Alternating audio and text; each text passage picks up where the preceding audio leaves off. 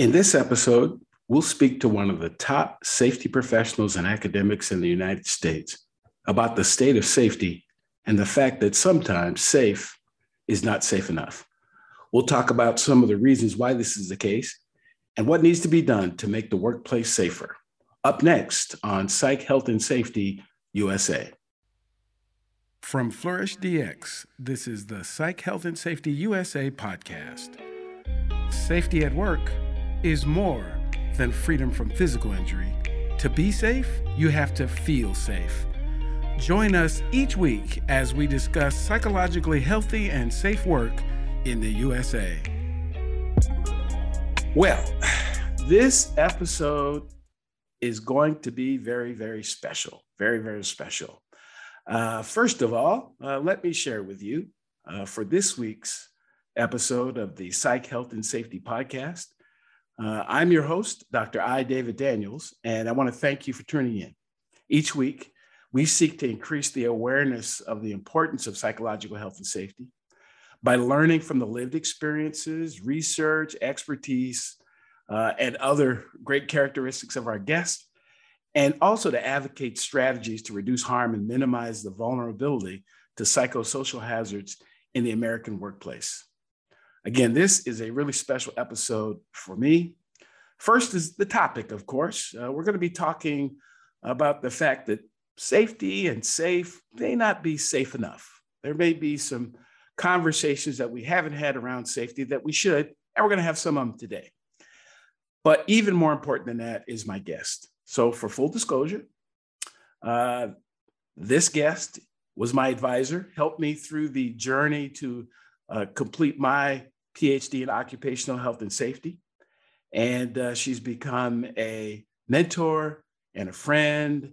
And I'm absolutely honored to be joined by Dr. Linda Martin. She's the host of The Safety Struggle. She's the executive director of Safeland, an academic, a researcher, an author, and an all-around good person. And just glad to have you here. Good day, Dr. Martin. How are you? Hi, Dr. Daniels. I always have the best time saying Dr. Daniels because to me, I am so proud of your work. I'm so proud of the person that you are and the person that you're becoming in this field. And so I'm really excited to be on your show. I'm a little nervous. I'm not going to lie because I'm used to interviewing other people, but let's see how this goes because I'm super interested in what you're doing with this podcast.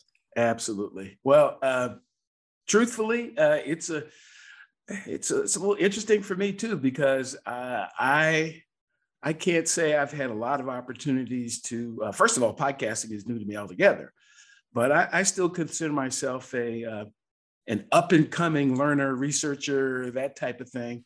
And to be in the presence of such greatness and smartness is always very cool. So what I do for all of my guests is I start off with, this question in terms of introductions. Who is Linda Martin? Oh, man. That's a good question. I'm in a constant state of becoming, just like you said, right? Sure. You're that person that you're still growing in your career, hopefully, right? That's where we all are. Mm-hmm.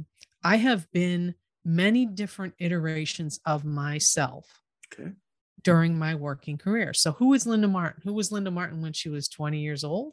Linda Martin was a geologist coming out of school thinking she was going to work in the oil fields, right? Linda Martin at 30 years old was an environmental consultant. Linda Martin at 40, coming into a full-fledged safety career, and now in my 50s. Oh, yikes. Now in my 50s, I'm still in a state of growing, right? Growing my practice, growing my client base, growing my knowledge.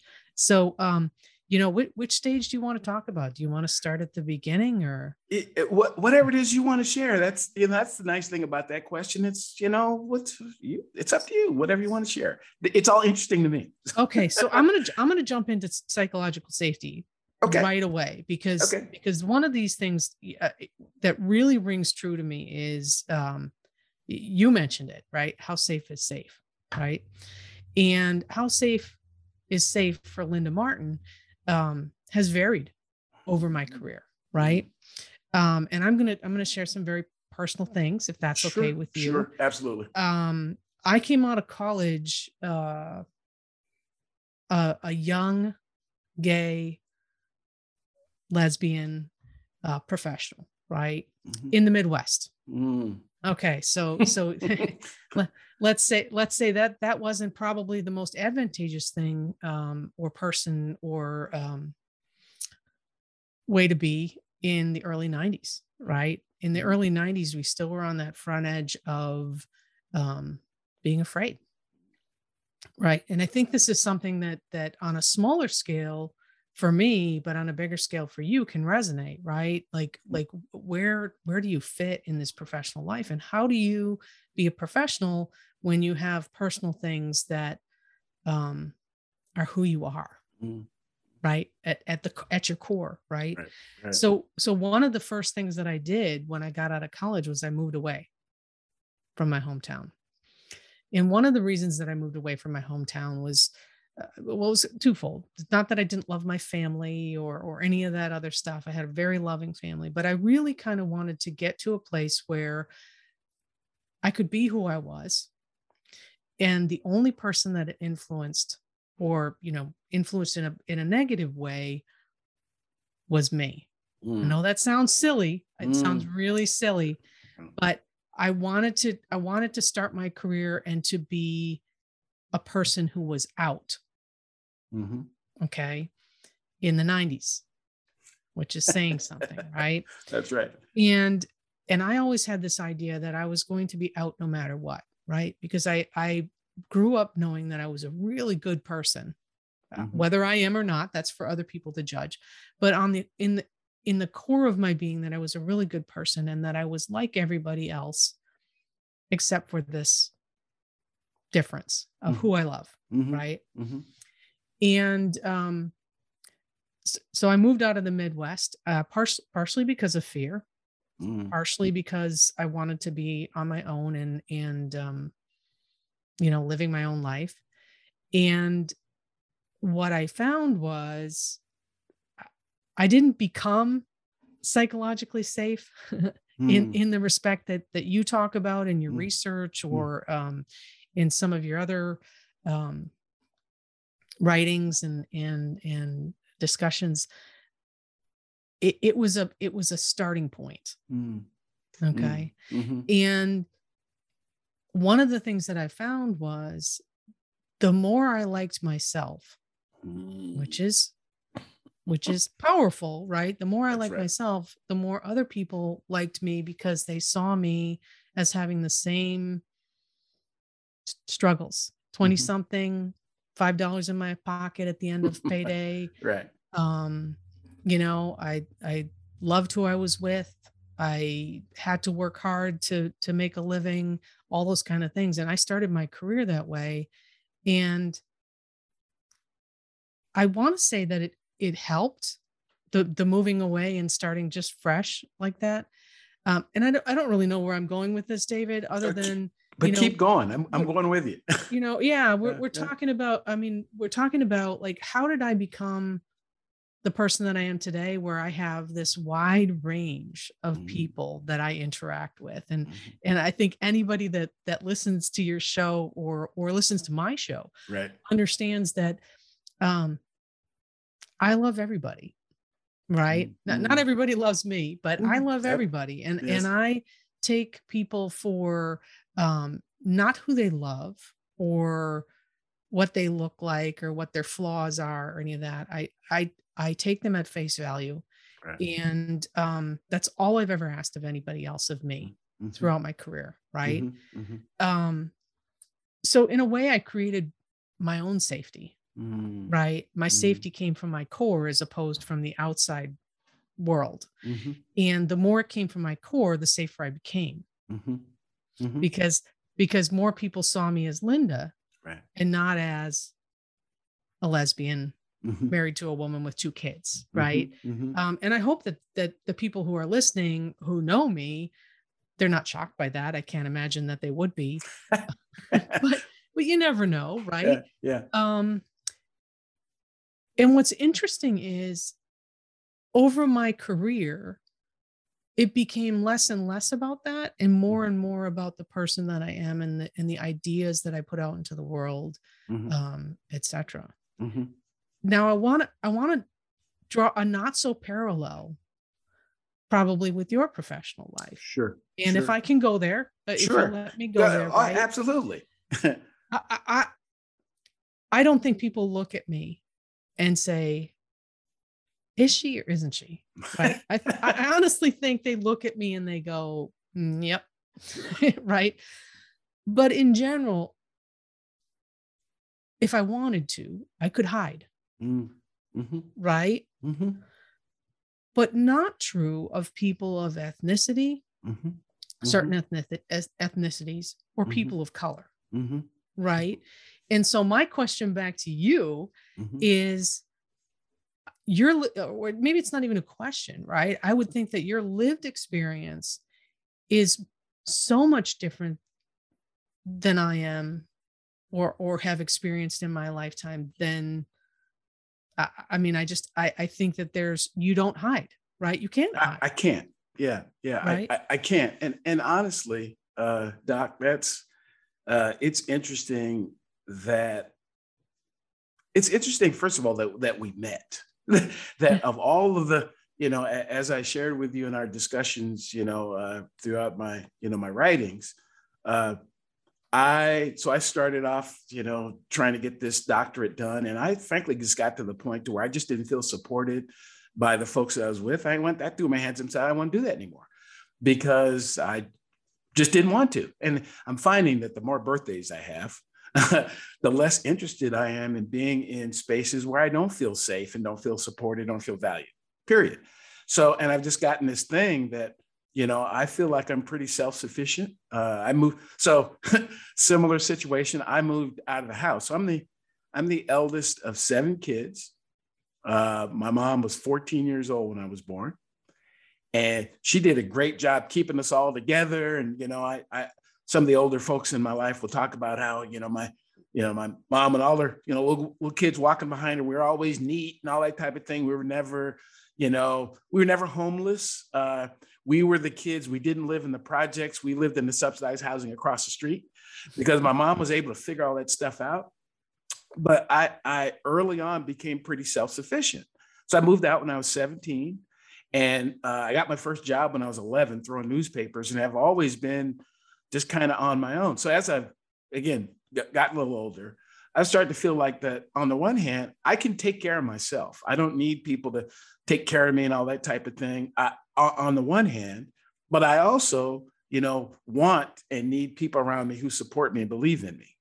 I shared, there's all kinds of stories out there about how just that description of me as the single parent household and how that was described to me as a kid. Oh, your family's dysfunctional and you're a latchkey kid and an at-risk kid and all this other nonsense. And as I interpret it as nonsense because my family works fine. It works fine. I've never met my dad, never have. But I also don't feel like that, I hear people who've done all kinds of horrific things. And they go, oh, it's because I didn't make my dad. No, that's because that's a decision that you made. And the lack of familiarity with your mother or father might have been a factor, but it was a decision that you made for whatever reason that you made it. Not a judgment, but it's also not an excuse either for whatever that, you did what you did. And so, back to your question about, I can't hide, and as we're off air, we're talking a little bit about, about my son, who's he's a sushi chef. And I mentioned the fact that he's the only Black sushi chef I've ever met. But for me, that comes up all the time because I feel, particularly in this country, that that's what people see. They don't see the PhD, the 30 plus years of fire rescue service, all the other stuff that they've done. They don't see any of that. They see a Black guy walking in, and this country simply has some issues and challenges around that aspect of me. But, like I said, you get to a point to where, people can either kind of take it or leave it because I can't make people like me or make people care about me or support me. I can't make them do that. But I'm also convinced that there are people who do. And, and then I met someone like you, and I go like, here's another person who kind of supports me, who's telling me throughout this entire process, you can do this. I've heard a lot of people tell me what I couldn't do. Oh, that's never going to work. And that's a ridiculous idea. Blah. Everything was a ridiculous idea before somebody did it. So, and I'm just of the opinion that, well, how come, why not, why not me? He doesn't play for my favorite team anymore, but Russell Wilson, who's now at the Denver Broncos, always talks about this, why not me? So, and that's the way I feel, even in this environment, the country, the history, and all that type of stuff of, the ways in which we have treated, that this country has treated a lot of people who didn't fit, the archetype. A lot of people got the same thing. And the only difference is, it's more difficult for me to hide, but it is easy for me to blend because, I was raised in Seattle, Washington. I know how to code switch and, be comfortable in the rooms where I'm the only person in the room, which is most of the case, most of the time. So I can do it, but I've just chosen to be, this is who and what I am. This is what I believe in. And, and I'm okay with people disagreeing with it. And that's a part of this discussion around psychological safety and psychosocial hazard mitigation. The difference between psychological safety, Amy Edmondson's work around people feeling like they have an environment where they can bring their whole self and be their whole self. And of course, the research that I conducted, you helped me through, is a focus from a safety perspective that says that's great to have this psychologically safe place where everybody kind of gets along. The challenge is if you don't monitor it, it won't stay that way. Right. Because of these psychosocial hazards that are everywhere all the time. They just are. And so anyway. So can I just jump back to something that you said there? And sure. I think this is probably, I'm going to tie a parallel between what I said and kind of what you just talked about being comfortable, about code switching and being comfortable in a room, being the only person in a room. I think that there are many people that bring with them their psychological safety and their psychosocial safety, right? As opposed to the room bringing it to them. Yes. Right? Yes. I think I bring it with me to a room. And I hope that what I've done is I bring it to the room, and then I let it infiltrate into my surroundings. Absolutely. Right? Because here's the thing. And I know this about you just from, I think I know this about you. I'm not going to be for sure. Right. Having, had a collegial relationship with you over the last few years, is that you're going to be comfortable no matter what. Okay. And when people are comfortable with themselves, which sometimes comes from their upbringing, but it also comes from, a really deep look at, who they are and what they believe and how they want to be in this world.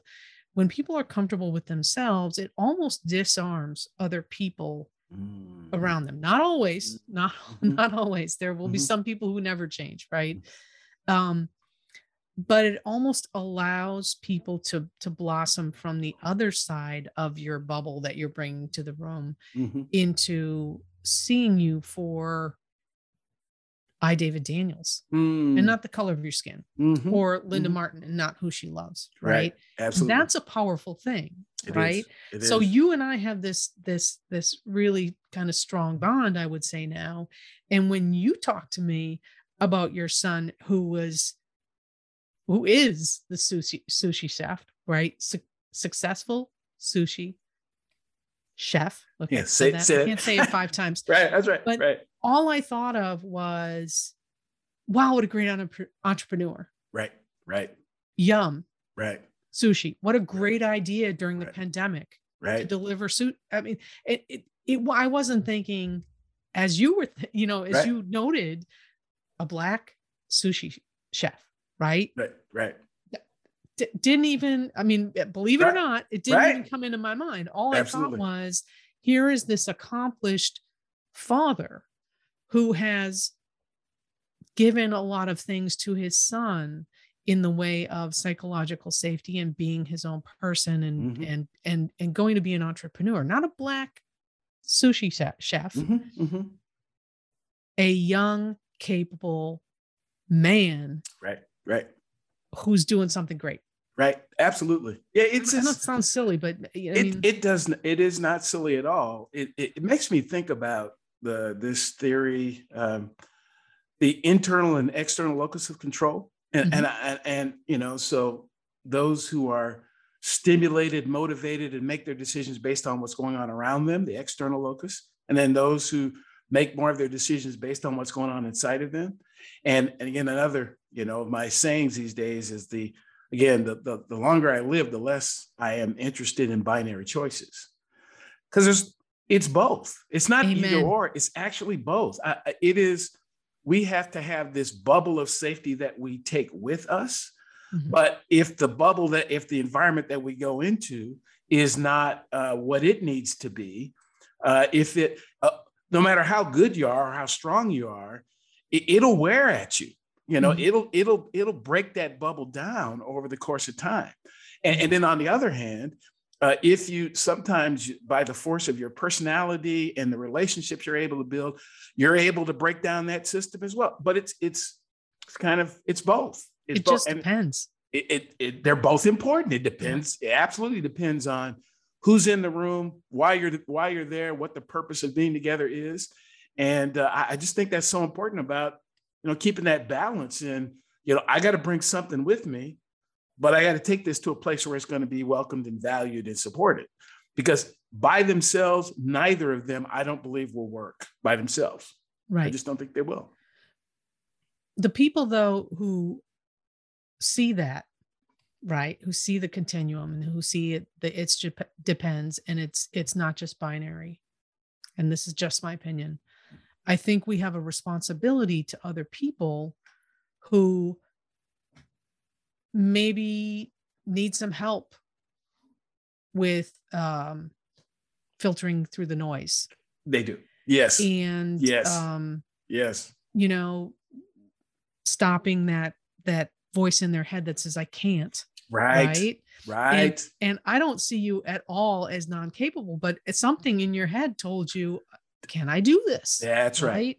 That's right. And so that's the responsibility that we have for each other to say, of course you can do this. Mm-hmm. Of course you can. I see it in you. Right. Mm-hmm. But one of my friends, Michael Bowman, will always say, I see the greatness in you. Mm-hmm. Right. Mm-hmm. And that's what we need to look for in others. And we have a responsibility that if we've been there, that we make sure that we're working towards helping other people come either to where we are now or beyond.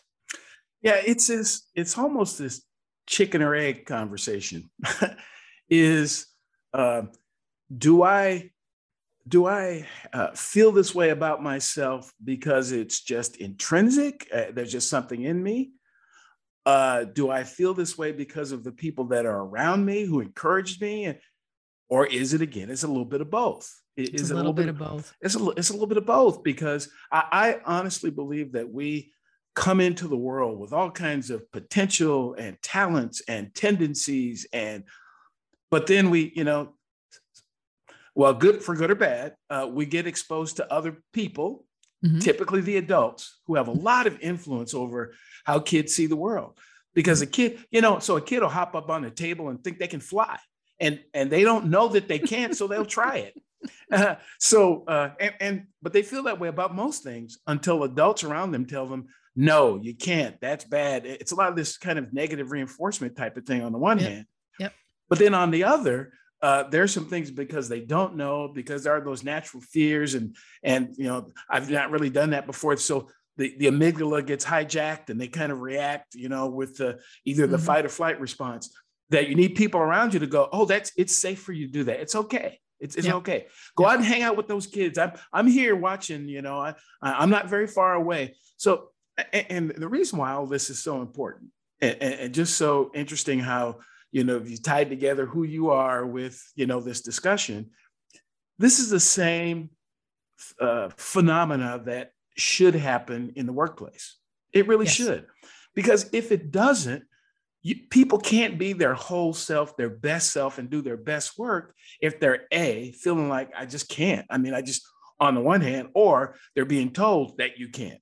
And they have to have both going on at the same time in this. I honestly believe that the most important role of a person with power, supervisor, manager, director, whatever that title is, or senior person or person with expertise, the most important responsibility you have to others is to create a safe environment so they can be themselves. Mm-hmm. None of the other stuff matters. Create a safe environment for them to be themselves, but there also has to be, so it's a balance between everything, right? Sure. There needs to be some accountability. Absolutely. Right? I mean, absolutely. But not the accountability of my parents and their parents, right? Which is, no, you can't. No, you will not, because I said so. Right. But accountability for, I want you to be better and I'm going to help you be better, but you have to help me help you. Yes. Right. Yes. And I need to know what you need, and I need to be told what you need. And so there, as you were kind of talking about this, how people interact on each other. Right. I was thinking about, where you are is not where you were yesterday. Right. And sometimes it's 2 steps forward, 1 step back. Right. Sometimes it's 2 steps back, 1 step forward. And sometimes it's a lot of steps back and only a little bit forward. Right. But that's not how the world works. Right. The world works in kind of this multidimensional, moving, atomic particle kind of way. Right. And that's also how the workplace works. Right. Yes. Is you're not being acted upon just by your manager. You're being acted upon by the culture of the organization. You're being acted upon by everybody that you work with and touch. You're being acted upon by your teammates within, right? And so there's a lot of work to be done by everyone, right? First by the company management, the corporate culture, the organizational culture, then by the leadership that's chosen to be shepherds of our youth or our people who are coming into the workplace. But it is a microcosm, atomic kind of complex particle that needs to work upon each other in order to make something psychologically safe. Now, that's just the way that I see it, right? And you have to create the environment for it first, which a lot of companies don't. They do not. Okay. They do not. They talk a good game. Yes. Right. One of the things that I've been getting into now is this ESG, the environment, social government, right? Right. And governance. And they talk a lot about like accountability and, how we look at the environment and sustainability in our supply chain. And there are all of these promises about what a company is doing, but there's no concrete, we're doing it action, right? I'm not going to say no. There are some companies that do it, but there are a lot of people that will say, well, we got a great organizational culture here, as it pertains to our conversation here. Sure. But they don't. They're not checking. They're not evaluating. They're not consciously working on things. So you made a great share the other day on LinkedIn. Okay. And I hope I'm not overstepping my bounds by saying this. Go ahead, please. But the Juneteenth ice cream. Right. Okay. Exactly. And I know maybe this is totally off topic, but it's one thing to say you have something that helps people be psychologically safe, and you're taking psychosocial hazards, to heart, and to think about like how are you going to remove these hazards from people's path, right? But this was a great example, right? The pint of Juneteenth ice cream and saying, look, we're supporting African American, Black workers. I don't know, right? But it's DEI, diversity, equity, inclusion, that falls flat, right? Right. So don't just say it and don't just do something, right? There has to be some meaningful path of how we get from here to there. So don't just make a pint of ice cream is what I'm saying. Well, there's a passage in the good book that gets used often.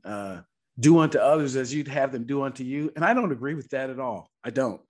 That's said to be the golden rule. I believe in the platinum rule.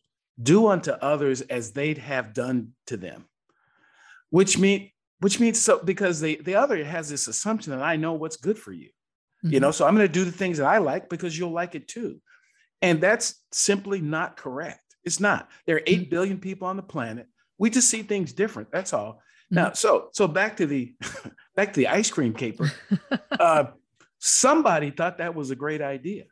Somebody thought that would be really respectful of others. The challenge is the people that you say you're trying to be respectful of, you never ask them. That's the point. And that's when we talk about, occupational safety in general, people, I don't know that there's a lot of variance on what fire safety is. It kind of is what it is. Either, you're either doing the right thing or you're not. Either had a fire, or you didn't. It's kind of, again, almost binary. Yep. But with psychosocial hazards are hazards that are perceived or experienced as a threat by the person who is perceiving or experiencing them. It is totally custom. There is no cookie cutter is going to work for everybody. So if you want to know what makes me or causes me to feel safe, you have to ask me, and you also have to actually tell you. Yeah. Because sometimes the reason that people don't ask is they have watched, they have observed what you did last time. They observed how you responded or didn't to the last person, particularly the person like them, and how you responded to that. So they're not going to tell you if they don't feel safe telling you. And then if they do tell you they feel safe enough and you don't do anything about it, it sometimes it makes it worse, because now I have a new experience of you disregarding my concerns. And as we connect this to more physical safety, if you do the investigation, why is it that the guy or gal ran into the back of the truck in front? Why? Because they had too much work to do, and they told you that. They told you that 6 weeks ago. Hey, there's too many packages on the route, or there's too many machines for me to try to monitor. Or what they told you that, and you disregarded it. And then when they were physically injured or physically injured someone else or damaged a piece of equipment, now it's an issue and it's their fault. When you could have resolved that, you had the likelihood of resolving that by simply asking the question up front. This is what we are trying to do. What is your input to what we are trying to do? Not what I'm trying to do. What are we trying to do? And how can we make it better? Yes. Right. Not you, not me, we. Right. So absolutely. I want to remind you of a conversation that we had when you were doing your PhD. We were talking about boats. Okay. Right. Okay. Do you remember this conversation we had about boats? I do. And it was about rowing this boat, right? And people trying to get you in the boat. Right. And I don't mean in a manipulative way, but if people want to, let's say it's an organizational boat, right? And they want to include you, and they're desperate to include you, right? How do they get you in the boat? And do you want to be in a boat that people are shooting holes in the bottom? Right. So that kind of goes back to this conversation of everybody has a role to play in the workplace, whether it's productivity, product safety, personal safety, workers, just all of those different things, right? And if we don't take into account as many people as we can when we make a decision about we, which in the workplace is always about we. Always about we. It's about the organization. It's about the people. It's about the teams. It's about we, right? Because without the we, organizations cease to exist. They do. May not in the short term, but in the long term, the organizational will become so much dysfunctional, or so much so that they can't make a profit or survive in the workplace. Right? It'll be like Woolworth or yeah. Right. So, I'm really, I want to kind of just cycle back to that boat theory is like, so we all need to be on the boat, right? But if you or the organization is not listening to what I need to be on the boat, then yeah, then lock and I'm going to get my own boat. Mm-hmm. Okay. Mm-hmm. And I'm saying to people, that are listening to your show that it's sometimes it's okay to get your own boat. It is. Sometimes it's okay to get off the boat and get into another boat, right? That's exactly right. And I think what the shame is some people don't feel like they can do that. Exactly. Because the whole of the organization, whether they're psychologically or there are psychosocial hazards that still exist there, they hang on to the boat or they stay in the boat because of fear. That's right. It becomes this, sadly, and I've watched it. Matter of fact, I watched it here recently. I watch people who go into work every day. I had an experience some years ago of driving to work in tears. So much I hated it. It was terrible. Mm-hmm. And I told myself, matter of fact, the wife and I had this conversation about, I have to stop doing that to myself, which means that may mean, and again, we had to change the entire way we live our lives. So I didn't have to do that because it wasn't worth it. I mean, there's a book out there called Dying for a Paycheck. And there are so many people who are doing it today, and that they got the whatever, the big house, the car, the whatever, the trappings of the quote unquote American dream, but you're dying to keep it. And frankly, you're playing into a system that has told you, oh, you can get all these things, but in order to get them, you got to have, mountains of debt.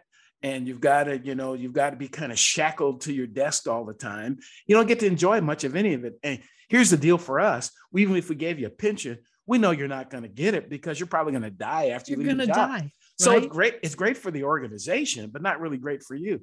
It's that whole mindset that what's more important, me or this other stuff going around? And I frankly, I love and respect me some me. And I do. That. I love me some me, and I'm not willing to sacrifice me for the trappings that ultimately aren't going to result in much of anything anyway. And so no, but it's difficult to watch, to see people in that scenario where, so I hate my job. I've been there for 10 years. Well, why are you still there? Right. At what point do you decide that, this environment, and again, this is not to say that the environment itself is bad for everyone who's there. It's just bad for you. That's the deal. And it's, how do we have this conversation about, it may be psychologically safe for everybody else and just not for me. That doesn't make them bad people. Doesn't make me a bad person. It just says we're just incompatible and I need to find another option. And the same thing from the organization's perspective. Just because a person doesn't fit here, how can we help them be successful doing something else? Right. Right. And there are companies that do that, right? I mean, but generally they're companies that are bigger that can, they have a larger area for people to go. Sure. Within them, right? Sure. But see, I'll challenge that assumption. Okay. I think any organization can do it if it's important. If there are 10 of you, you hired that person. You put out the shingle and said, hey, we need help. You decided that. You picked them. You decided, what the performance metrics were. You decided all that stuff. And then at some point you decide that they don't fit. I have some issue with that. But once you decide, then you also have a responsibility to help them with the next thing. So that might mean, I got another friend who has a company, they got a position. It's helping people be successful wherever they are, even if that means doing something else, because it's going to make the world a better place rather than, I know we hired them, they're not working out now, and we're going to get rid of them. Right. But you don't know if you don't ask, right? Exactly. You have to ask the right questions. That's right. Wherever you were working, my guess would be that they didn't ask those questions, right? And that David Daniels had to ask those questions of himself. That's right. And I'm going to have a moment of bonding with you here that I have had several times in my career where I've sat on my bed in full on ugly tears Mm-hmm. about where I was and what I was doing. And nobody asked me, how can I help? The first Right. time in my life that happened, I couldn't believe it. Right. It was my wife that did it. Right. Wow. Wow. She said, how can I help? You Mm. know, you don't have to do this. Right. Mm-hmm. I mean, Mm-hmm. other times I had to shake myself out of it, but that was the Right. first Right. time. Right. Right. And Right. boy, it means the world to me that somebody else saw that. Yes. Right. And Yes. so if you're a company owner, a manager, an advocate, a coworker, and you see that in somebody else, you can see unhappiness. You can. I don't think there's any human being that can't see, unless you're totally self-centered and absorbed, that can't see pain. Mm. Mm. I, Mm. that's just my opinion. I don't think that there's anybody that cannot see it. It's the comfort factor of being able to say, okay, I'm going to go there. Mm-hmm. Right. And just ask, how can I help? And if you can't help, then you phone a friend. That's right. That's right. Right. That's right. I agree. I agree with that. But I will say that anybody who's been there in the ugly tears of like, this is killing me. The grind is killing me, whatever. I now have a motto of, I can flip burgers if I need to. Mm-hmm. Mm-hmm. Right. Mm-hmm. I may not make as much money. Mm-hmm. I may not put as much in my retirement, but in the short term, it might be mentally, psychologically what I need in order to get through my day. Yes, absolutely. Yeah, no, I'm all over that. All over that. Again, in the decisions I've made, particularly in the last 10 years or so, I've told myself that I am not going to be in an environment that is not supportive of me. If that means, and there's this thing out there about, well, we've got these systems that kind of reinforce the unhappiness because so again, my graduate's in HR. I've never been a practitioner, but I wonder about some of these HR practices. Why do you need to know the last 10 places that I worked? Why does that matter? What? And frankly, here's how it works. You're going to call all the people that I used to work with, and you're going to look for, of course, I'm going to tell you all the persons who like me. You're going to look for the person who didn't. Yeah. Well, what's the point? Yeah. Perhaps it wasn't that I was a bad employee, because that's generally the person gets blamed for the breakup of the employment relationship. It's always the person. Yeah. Could it be that organization was simply not a fit for them? Mm-hmm. Could it be? And could it be that we should be looking for people who have the knowledge, skill, ability, and potential to act or to perform in this environment we're going to bring them into? Mm-hmm. We have the spot. This person is this shape. Their mind is this way. Absolutely. We have the spot for them.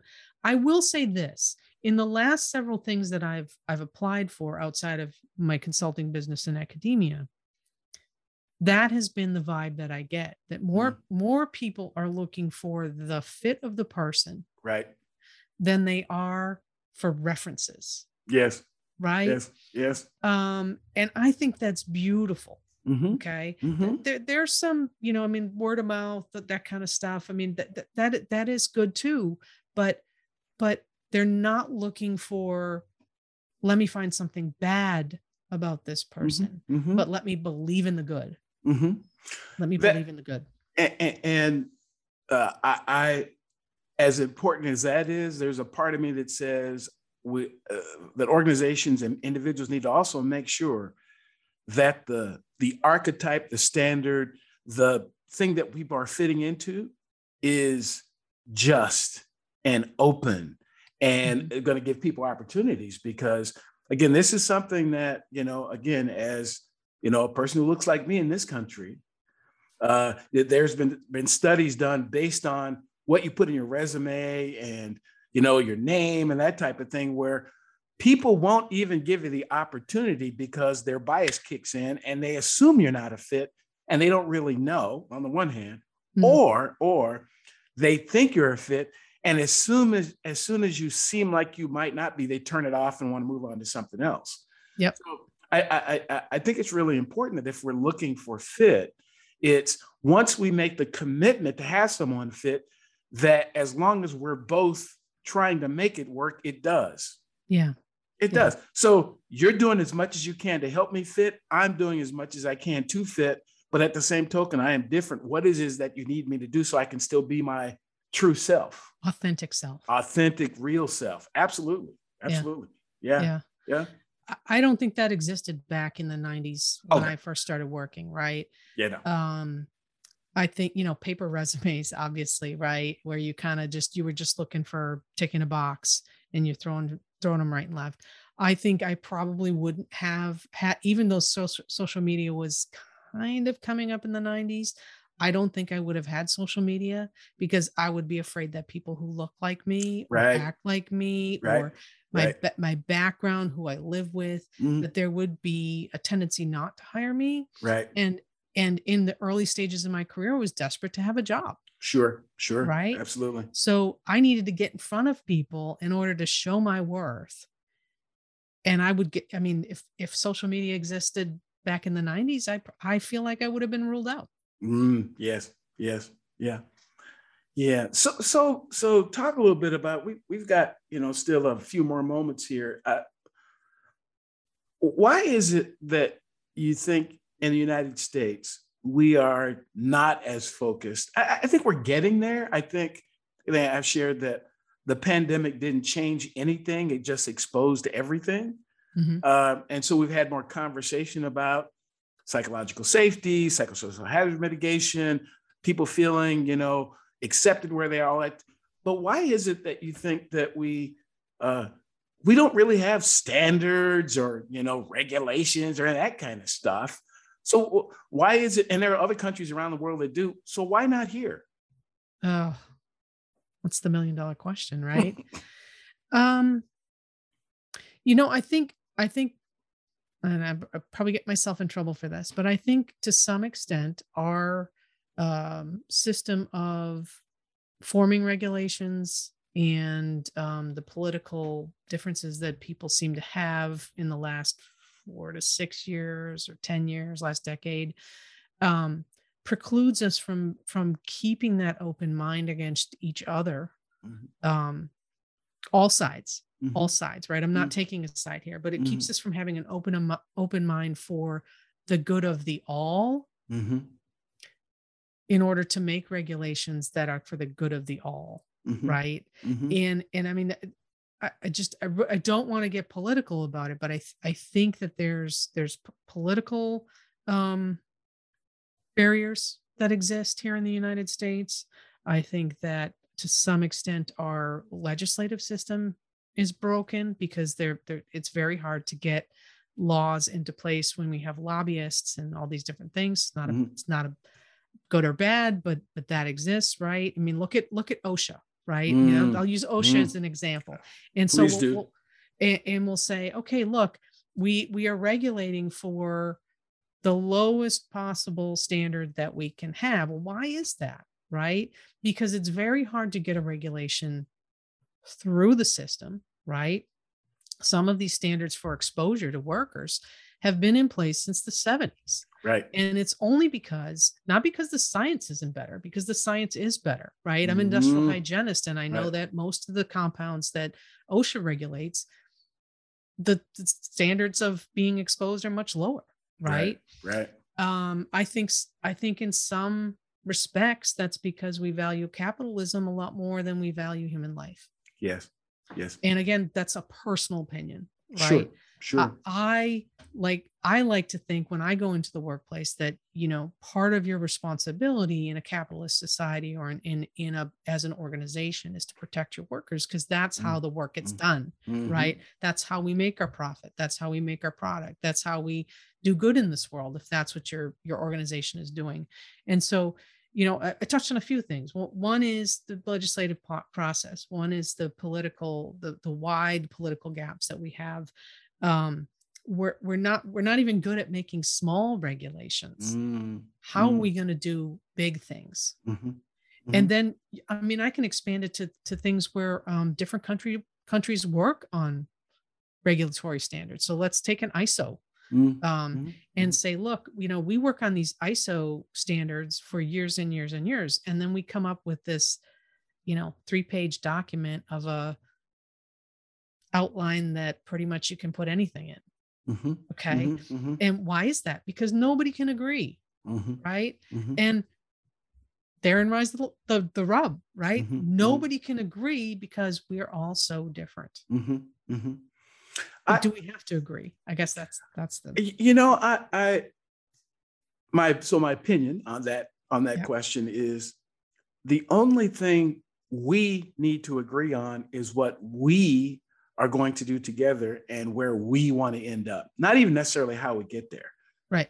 So the analogy is if we decide that we are going to meet in St. Louis and win, so we need to agree where we want to be and when we want to get there. And that drives how we do it. So right now, if we said that we are going to meet in St. Louis in January of 2023, we've got plenty. I could walk. I'm a little bit closer than literally. I could walk there. You could ride a camel there. I mean, you could do. Mom is not walking. I'm a procrastinator. I'll be there the day before buying a ticket on an airplane. But that you have that option. And again, it's not right or wrong, good or bad. You chose to fly. I chose to walk. As long as we meet there in January 2023, it's okay. A lot of the conversations we have in this country around all kinds of topics, I think that's our challenge, is that we spend too much time around the process and not even clear on what we want. It's, one of the 7 habits. Begin with the end in mind. What do we want? What do we want this to look like?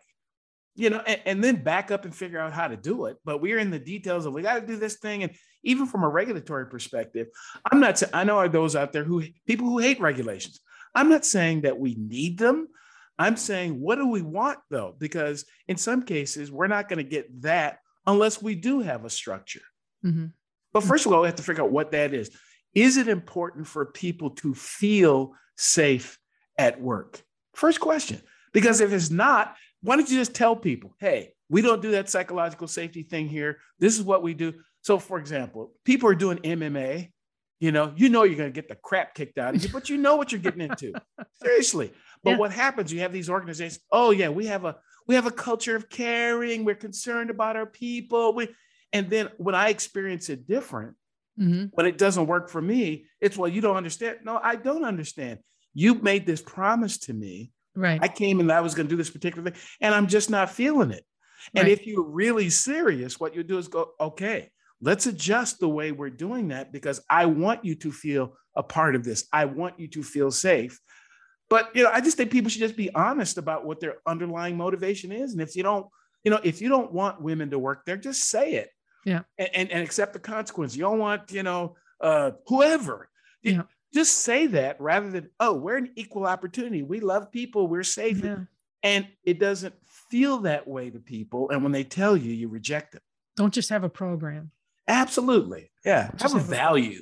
Have a value, right? The value. So, I mean, it's just to, tie it back. Safety is a value everybody has. I don't think you could line up 50 different workers of all different ethnicities, of all different backgrounds, of all different, personal things that they have going on, to have their own little, worlds that they live in, that you're going to ask them the question, do you want to die today at work? You want to feel safe, right? The answer is, I feel like it's always going to be the same. I don't think you're going to ask anybody, do you want to feel unsafe today? And they're going to go, yeah, love that. So if your answer as an organization is, I want everybody to feel safe, which, I think that's a great value, then you must do your best to work with every single individual to find out what their motivations are and what helps them to achieve that goal. And again, back to the conversation we were having earlier, I'm not suggesting that is this kind of Pollyanna approach that says, oh yeah, we got to make it great for everybody. I believe that we should do everything we can to help people feel safe regardless to what that means even for the organization, as long as it doesn't hurt anybody else. So again, sometimes the safest thing is to have this person do something else because this environment for them is just not compatible. But on the front end, we should have noticed that when we brought you in, but we didn't.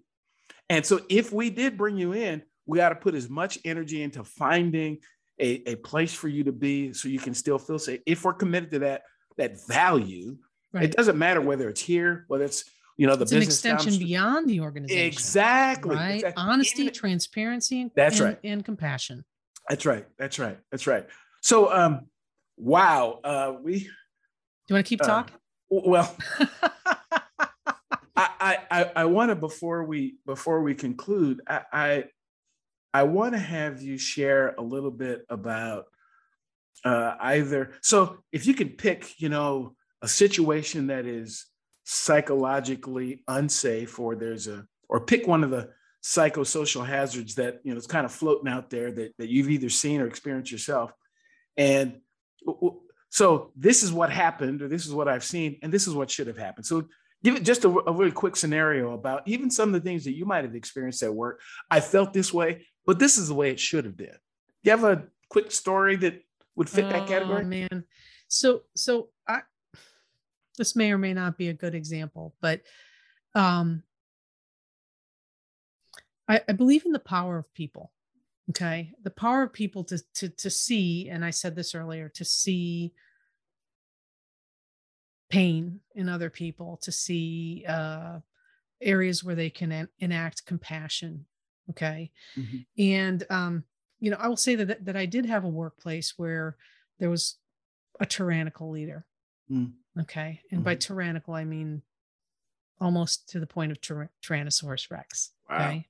Wow. And the psychological safety of everybody working in that particular organization, in that particular company, you could see it. We could all feel it, but nobody said anything. Mm. Okay. In that organization or in that company, the way it should have been was that the workers were connected enough that they could have done something as a whole to change that leadership, right? Mm-hmm. Or to say something about it. Mm. That was the ideal, right?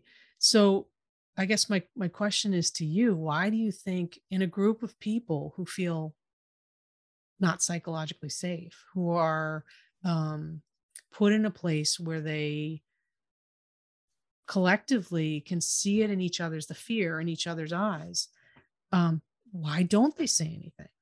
What is the psychology behind that? Because what should have happened was that we should have gotten together, right, and made a plan. That's right. That's right. But it was one of the most petrifying, fearful places I've ever worked. I mean, I don't know if that's the kind of example that you're giving, but how should it have been? It should have been that we cared enough about each other to change the paradigm, to change the situation. Yes. Yes. That's a powerful workplace, right? Where people not so much band together, but they share each other's concerns. They share. I think it is about banding together, though, to be quite honest. So when in March of 1911, when those 146 people at the Triangle Shirtwaist Factory died because of their working conditions, it took thousands of people banding together and going, look, we've had enough of this. We're tired of these kinds of occurrences happening, and we are going to do something about it. I don't know if there was a singular leader, but enough people had the same feel that's why we have labor unions right now. That's why we have something called the National Safety Council right now. There was an event, there was something that, shook our collective consciousness to say, look, we've had enough of this. And I believe with all that's in me that can happen in an organization But sometimes it's going to take the one person. Who's going to be that person who says, look, and who's going to have the courage? Who's going to fall on the sword? Who's going to fall on the sword? And often the person who really can and should put themselves in a position to be that person is the safety professional, to be quite honest. Yeah. I believe that's the role of a safety professional, is to be that person to say, okay, hold up. There's something that needs to be done. Yeah, I know we haven't had an OSHA complaint recently. I know everything looks well, but people aren't feeling good about this situation. And if we address it in the feeling stage, perhaps we won't have to deal with, some of the consequences if we don't. And it's catching it while it's small. That tyrannical leader, they didn't just get that way. They were that way a while back, and somebody just accepted it, and then somebody else accepted it, and nobody stepped up. Somebody else accepted it. Somebody's got to step up. Yeah, somebody's got to step up, and I agree with that. I think to some extent that's pretty much what happened. Was somebody stepped up, and they just said, okay, I'm looking up. People can't see it, right? But you look up to the universe or whatever is your higher power, and you say, okay, I'm gonna let go, right? There's a quote about you're either gonna step out and you're gonna fall, or you're gonna step out and you're gonna fly, and that person who has the most psychologically safe bubble. That they brought with them. Right? Needs to step out there and call it out. Right. Absolutely. And that's a hard thing. It's a hard thing. It's a hard thing. And it also causes more tears. It does. So tears in, tears out. That's a part of the process. It's cleansing, it's cleansing. So what's next for Dr. Martin? The safety struggle. What are you doing next? What's going on for you? Man, okay. So I'm still working on the podcast, as you know, that comes out every couple of weeks. Sure. This new thing that I've got going on is Safeland, right? Which is in the energy sector. An interesting new role of being an executive director and building something.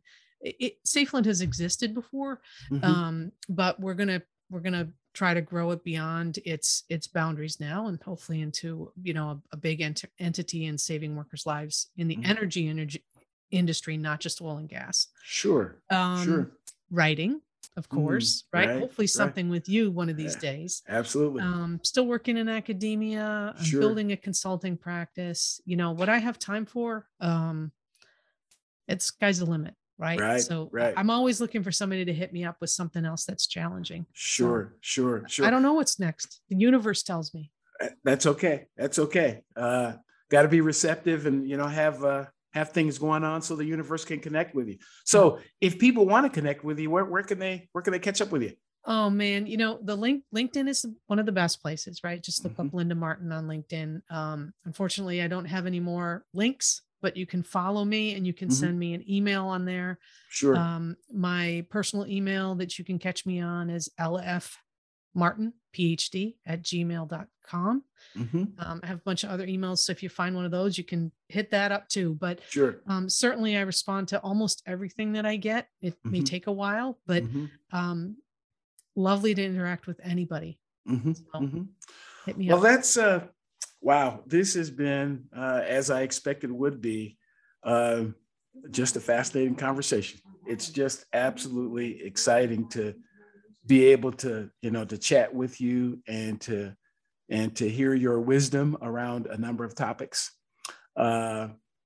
It's cool. It's cool. I'm honored to have crossed your path, a while back, and to have had you to continue to have you as a friend and as a mentor.